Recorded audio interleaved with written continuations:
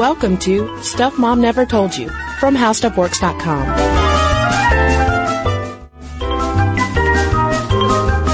Hello and welcome to the podcast. I'm Kristen. And I'm Caroline. Caroline, happy Valentine's Day. Whatever. I know, right? It's America's least favorite holiday. Welcome. And yet our favorite one, somehow. To use to manipulate other people. Oh, you mean like a collective hour? Yeah. And by people, you mean people you're dating? I don't want anything. Why didn't you give me the dozen roses? I want everything. Yeah, it's true. It is one of the most confusing days of the year, I'd say. And I went on to our Facebook page. If you're listening right now and you haven't gone to our Facebook page to like us because it's Valentine's Day, you should do it. Be our Valentine. Please. I went on there to ask listeners, hey, do you want a Valentine's Day episode? Come on, this is sort of our wheelhouse. We talk about dating and love and kissy stuff all the time. What would you like to hear about? And half of the responses were about how Valentine's is the worst.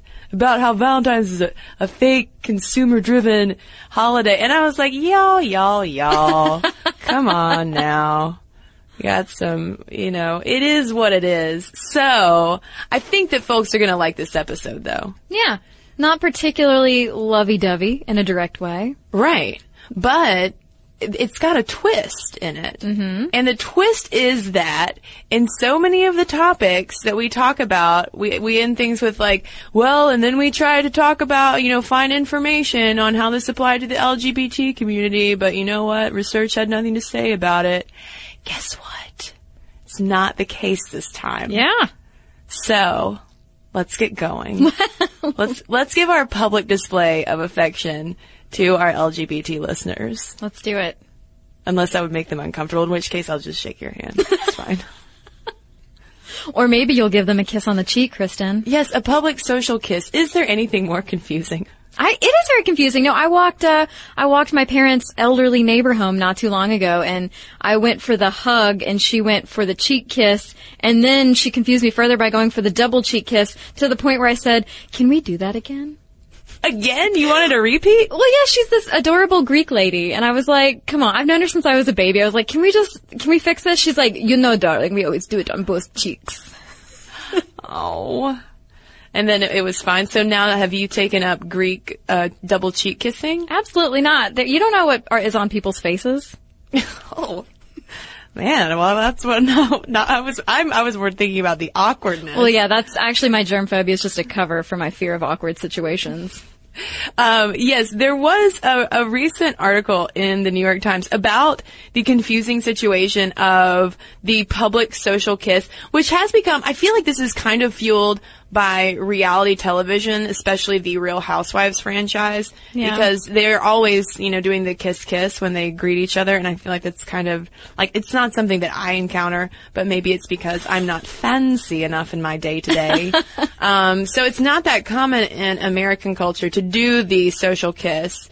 It's more of a European thing, but I think it is becoming a little bit more common. Yeah, but there are actually rules apparently that govern the public social kiss, which I wish there were rules for actual PDA, because I don't consider the social kiss PDA or gross. It's just awkward. It's just like, why are you kissing my face? I don't know you. Well, it can be awkward. This article was written by Henry Alford, who is the author of a modern manners book, and he talked to a British etiquette consultant, William Hanson, who points to the celebrity culture and sort of the false intimacy and the kiss that now confuses the social kiss. And he says that the proper procedure for a social kiss, if it's a guy and a gal, is that the woman sets the terms. If she wants her cheek, she proffers her cheek. If not, she proffers her hand. I'm gonna start proffering my hand for hand kisses. Just wear a giant cocktail ring so that people are forced to kiss it like you're the Pope or something. Or like a ring pop. Perfect. But you don't want anybody to linger. Yeah. Yeah, and then he says that if it's a woman-woman interaction, I just said woman 3 times, but I mean 2 women. Or 3. The senior woman sets the terms. So in my case, the elderly, adorable Greek woman was going in for the double cheek kiss, and I was lost as an ignorant American. But what if you're really close in age? See, that's why I'm just saying, like, it just gets... because then it's an insult, because if you wait, you're insinuating that you think they're older. Yeah. Oh... Man, that gets confusing. But the funny thing is when, I think it was William Hanson, the British etiquette consultant, was saying that like frontal hugs that Americans might think are way less uncomfortable than social kissing, actually quite the opposite, because that is full on body contact and it signals even more intimacy. Well, I mean, I don't like hugging strangers either. What happened to a handshake, people? Or do the Obama fist bump. Or an elbow bump. Yeah. Anyway, we should write an etiquette book. So yeah, like you said though, Caroline, the public social kiss, not so much of a PDA as in the way that we would think of it, especially around Valentine's Day. Right. We're talking about like PDA in terms of smooching your honey bun in public. I can't take it. I hate PDA. I don't want to be a part of the PDA beyond like hand holding, but I also don't want to watch the PDA. I was at a restaurant the other night and this couple next to my friend and me were just like all over each other. If, let's say, you have a gentleman friend, you're very friendly, you like him, you love him, he wants to kiss you fully on the mouth in public, what do you do? Peck. That would be it. You put your hand on his chest. And then I throw a drink in his face. The nerve. You call him a cad and stalk away. Well, you mentioned, Caroline, going to the restaurant and being icked out by the kissy face. I gotta stop saying kissy face. By the amorous couple. Well, ABC Primetime decided to kind of do that en masse. In 2006, they hired some actors to go around to restaurants and pretend to be super affectionate couples, be making out all over each other.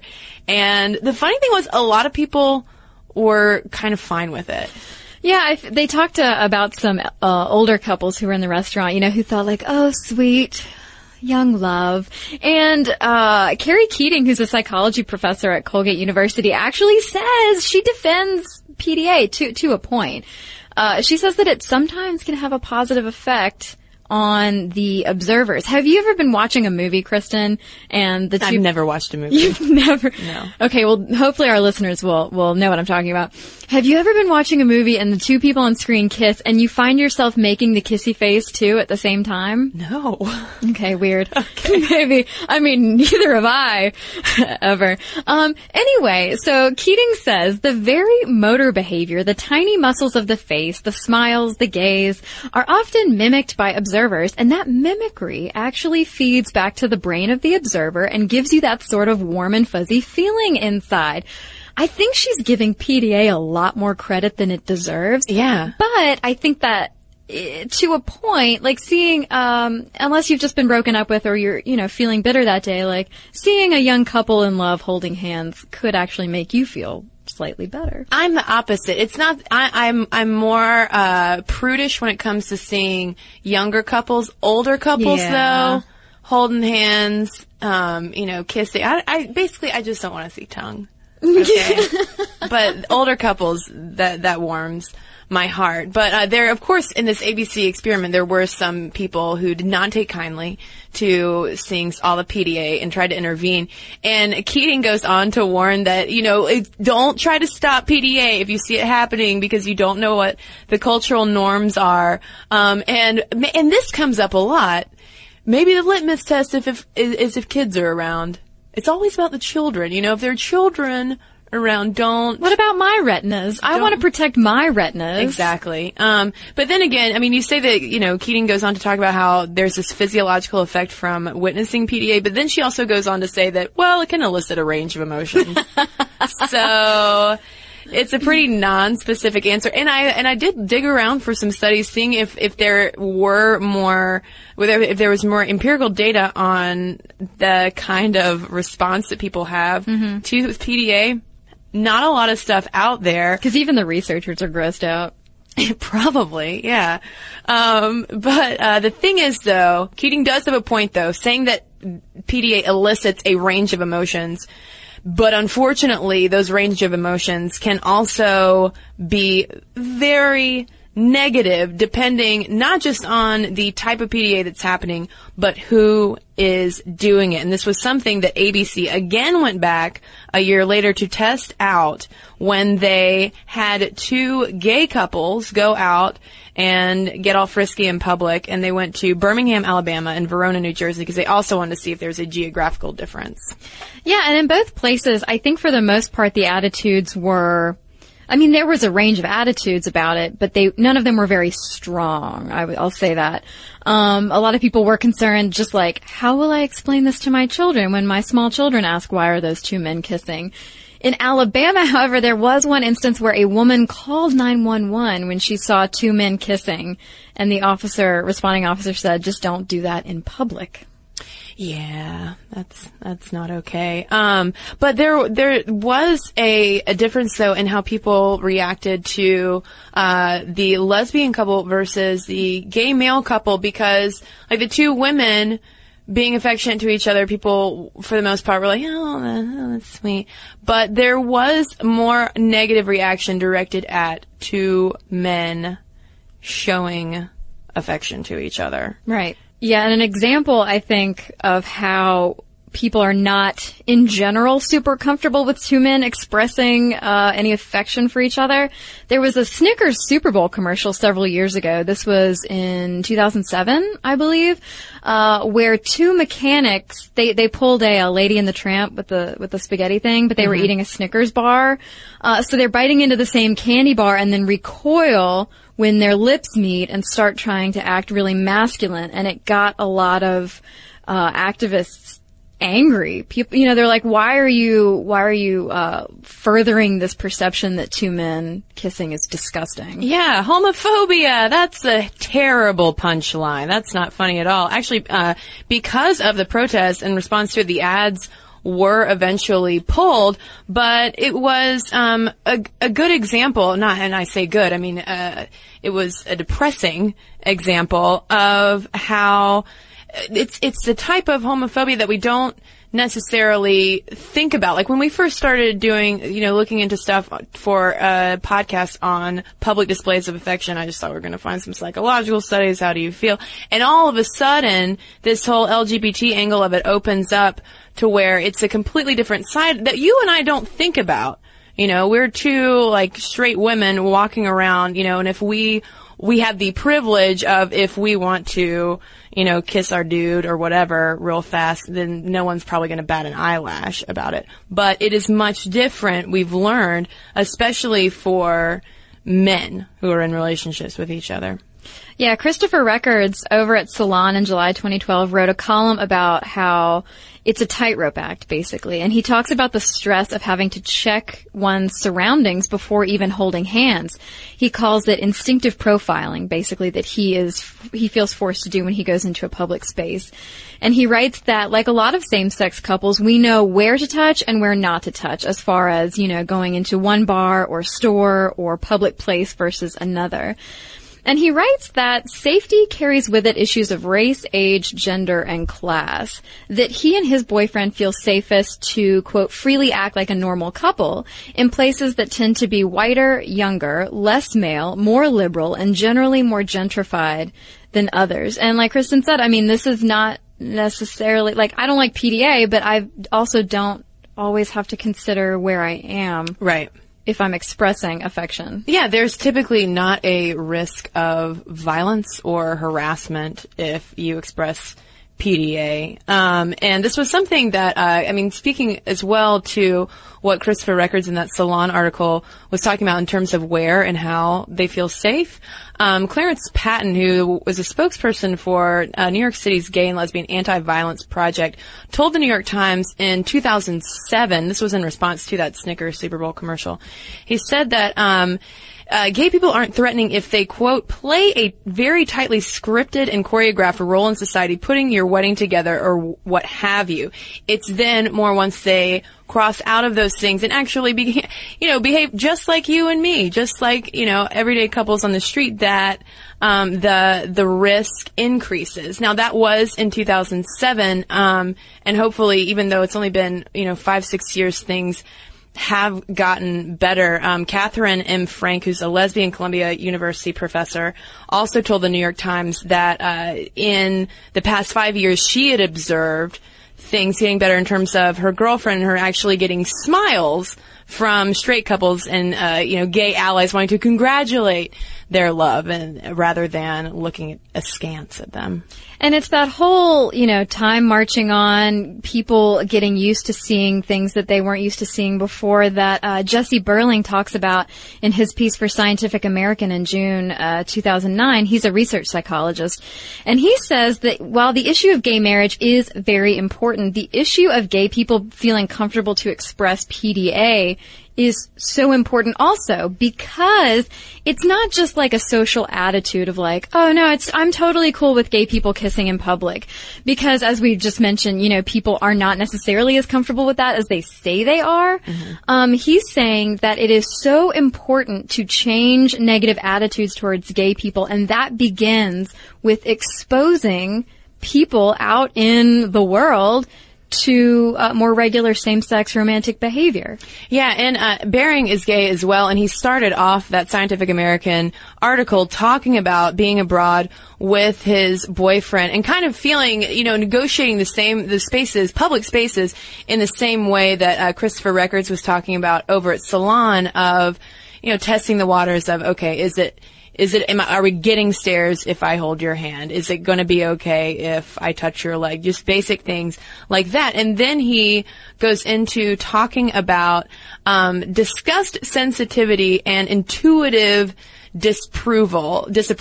And basically kind of how researchers have tried to figure out the ways that we might be subconsciously repulsed by things. So this study that we're talking about, and that Bering mentions in his article, was sort of to test people's attitudes toward gay PDA.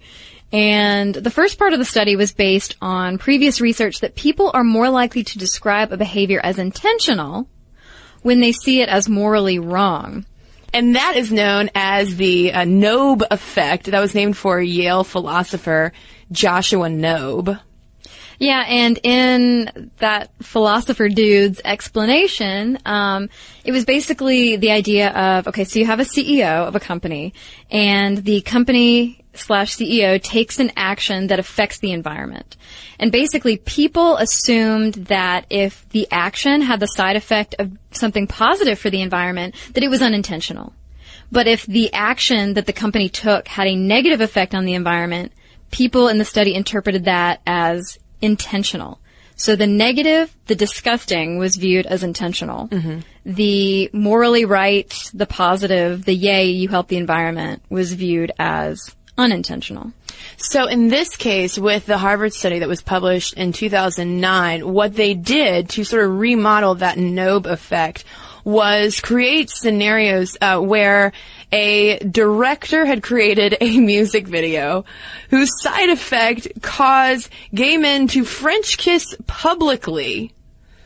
Or there was that scenario, and then there was one where it just caused anybody to start making out. Right.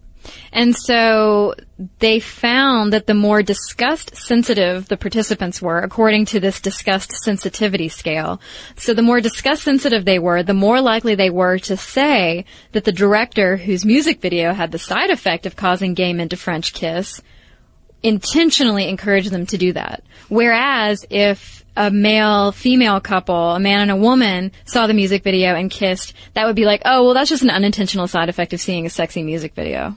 Right, and what they inferred from all of this was that there was an implicit association really based on that was mediated by their disgust sensitivity. And that disgust sensitivity scale, for instance, judges, or evaluates how grossed out you are by things like rotting meat, corpses, bodily fluids, etc. And those people who were more disgust sensitive seem to show more unfavorable automatic associations with gay people as opposed to heterosexuals. And this wasn't outright homophobia, because these same people were saying, no, I don't have anything, more, I don't see a problem with gay couples making out. But then when you start to test those implicit associations, things do change a little bit. But the good news that Bering points out in that Scientific American article is that you can still change those implicit associations through exposure. Right, and Hugo Schweizer, who's an author and gender studies professor, takes this a step further in his column on the topic about PDA. He says that he was telling his students that there is a total political side to sexual behavior, instead of just like, ew, gross, those people are making out, or, oh, isn't that cute, those people are making out. The idea of upsetting people to put something in their face so that they eventually get used to it. He says, sometimes I argued offending others is desirable and necessary because the prejudices that undergird the sense of being offended need to be uprooted. Yeah, I mean, think about it, and it makes complete and total sense. Like, you do need exposure to things sometimes to break down those prejudices. I mean, think about just like the first thing that pops into my mind is racial desegregation. When we talked about the Arkansas 9, like going into the school to desegregate, you have to have exposure at some point to start breaking down those barriers. Yeah, because even if you don't think something is outright gross, I mean, you still might not be used to it. Right. So the more that people are exposed to something, the more they are used to it and don't think it's absurd. Right. And speaking of race, this actually does tie in pretty well to PDA, because it's not just the LGBT community that has to sometimes walk more of a tightrope when it comes to PDA. Interracial couples, studies have shown, are also less likely to show PDA in public. Is that redundant? Show PDA in public? Well, I mean, I guess you could have PDA in your house in front of a large window. At a party. Yeah. Hugo Schweizer also chimes in on this one. He says that hate often hides behind propriety. So people who are arguing like, well, no, it doesn't bother me that a white man and a black woman are married or dating. No, that doesn't bother me. It's just PDA grosses me out. Well, so that's kind of what he builds off of when he's talking about an experience he had with his first wife, who was Asian American. And they're walking through Chinatown with each other and holding hands, getting a lot of basically angry stares. He drops her hand and she asks him angrily why he did that. And she says, they need to be offended. We aren't doing anything a same race couple wouldn't do. And so he says that part of me, being a discerning adult, is doing what Alyssa asked me to do nearly 25 years ago.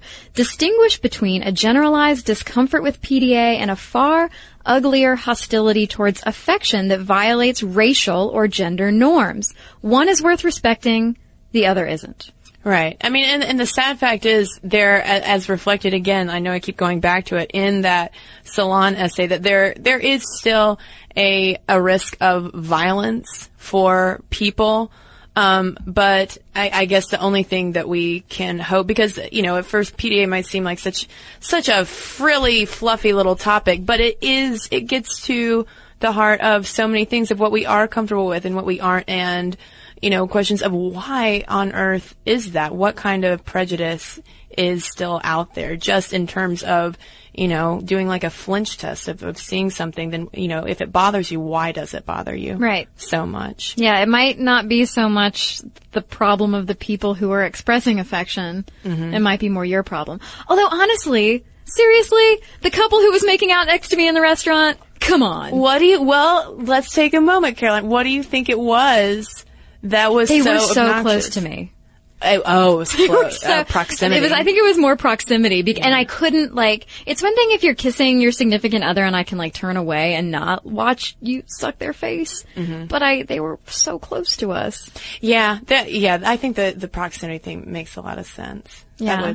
And the guy's legs were really long and the girl was really tiny, and so he had his legs, on either side. Ugh. Well, I do think there are some basic PDA guidelines. You know, this comes up in a lot of etiquette discourse. You know, Judith Miss Manners Martin, for instance, would say that being overly affectionate is just childish and silly and not very considerate of others. To which I say, ease up, Miss Manners. And that's Ms. Manners to you while I'm at it. Yeah, I mean, there are degrees. There are degrees. She says that, you know, PDA is okay in a greeting or as part of a celebration, but it's not okay, and I agree with her. It's not okay when people are in a stage of lovemaking. I'm sorry. Call me a prude, Kristen Conger. Do it. I dare you. Groping. Yeah, I feel like my line starts to come with groping. Yeah. You know? But there is that thing. I think maybe PDA is so frustrating because there is that I can't look away factor. You know, you want to look away, you can't look away. And it's not because you are enjoying it, but just because it is there, and it is somewhat shocking to our lingering Victorian era sensibilities. If there's one thing that people have called me, it's a Victorian prude. Well, dude roommate, my dude roommate has one piece of advice for people who are really put off by over-the-top PDA. Go home? No. He says that you should just stare at them really hard until they finally notice you. And he goes, no, just keep going. It's fine. I'm just watching. Oh. And that will discourage people from expressing PDA. I just got creeped out by Dude that. roommate, everyone. Well, how about one final finding? This is sort of an outlier from our research. This was actually one of the only studies, correlation causation, I will say, but one of the only studies we could find on possible backgrounds for people's level of comfort with just generalized PDA. And this was coming from the Journal of Divorce and Remarriage, published in 2010, and it linked parental divorce with feelings of discomfort with witnessing PDA.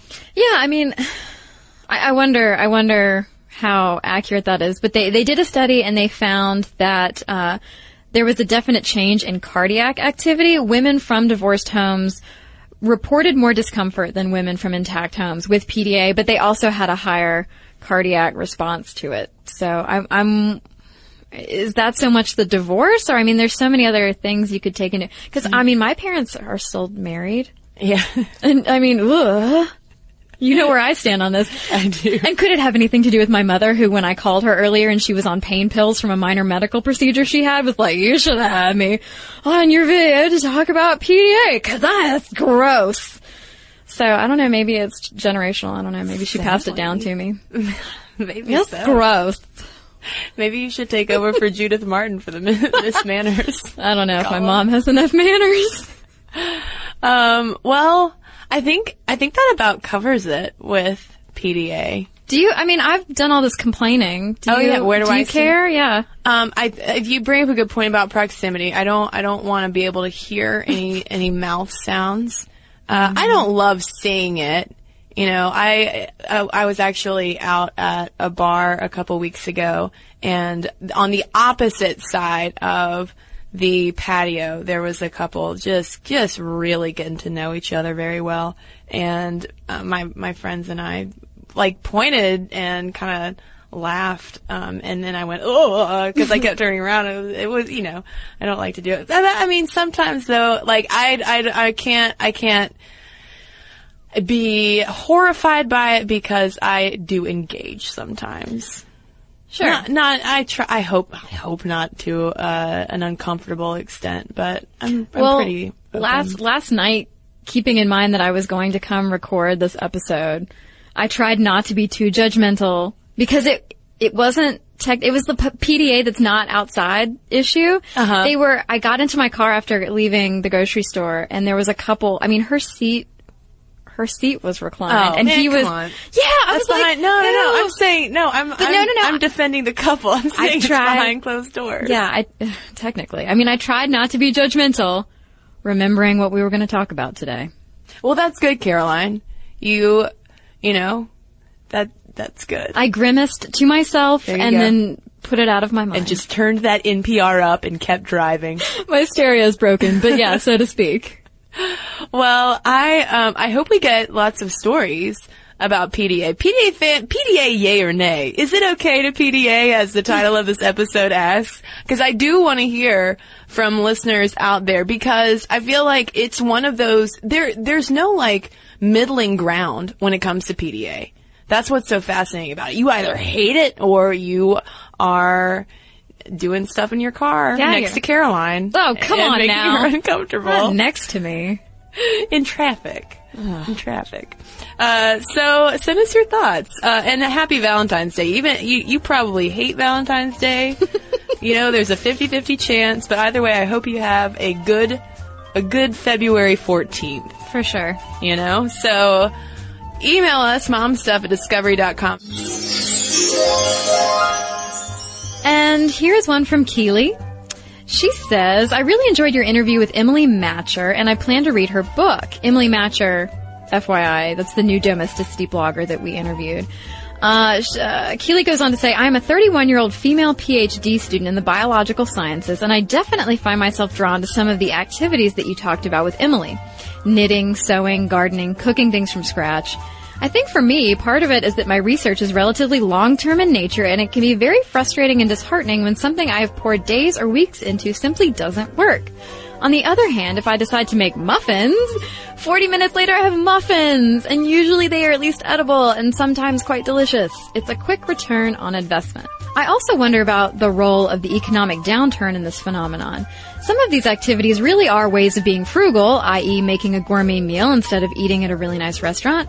I think in general, my peer group is trying to temper the consumerism that we grew up with and not be terrible to the environment and make things of high quality that will last for a long time. Those, I think, are some of my motivations. So thank you, Keely. And I've got one here from Wendy, and it's in response to our episode on fitness fads, but it has more to do with electrical muscle stimulation that we touched on in that episode. So she talks about when she was a kid in the 80s, she used electrical muscle stimulation during physical therapy because she broke her left leg in several places and couldn't walk for almost a year. So here's what happened. My physical therapy was basically learning to walk again. At the end of all my workouts, the physical therapist would mistakenly leave me, a 6th grader, on the table with the EMS knobs within reach. I would turn the electrical current as high as I could once they walked away. I would lay back down and watch as my leg jumped up and down on the table to the horror of the others on tables and the staff. I couldn't feel the current, but it was so much fun to watch my leg bounce. I loved it when others freaked out. They had to tell me every single time to stop, and they also told my mom. The staff eventually stopped leaving me alone during this part of the therapy, because let's be honest, would you leave a 6th grader alone with a machine like that? I'm happy to say all the therapy worked, and I can walk without any sign of injury, which is a small miracle since my leg broke in about 7 spots, although it was hard to tell how many hairline breaks were sustained around my knee joints. It took me about 10 years to get back on a road bike, but I'm glad I did. And thank you, Wendy, for that very bizarre image of you as a child with a crazy leg. Being electrically stimulated. Not broken. That would just be sad. Anyway, so if you have a letter to write us, momstuff@discovery.com is where you can send it. And if you would like to give us a Valentine's Day present, it would be going onto Facebook right now and liking us and following us on Twitter at MomStuffPodcast and following us on Tumblr at StuffMomNeverToldYou.tumblr.com. And if you are not feeling so lovey-dovey and you want to know how breakups work, you can read about it. It's at our website, HowStuffWorks.com. For more on this and thousands of other topics, visit HowStuffWorks.com.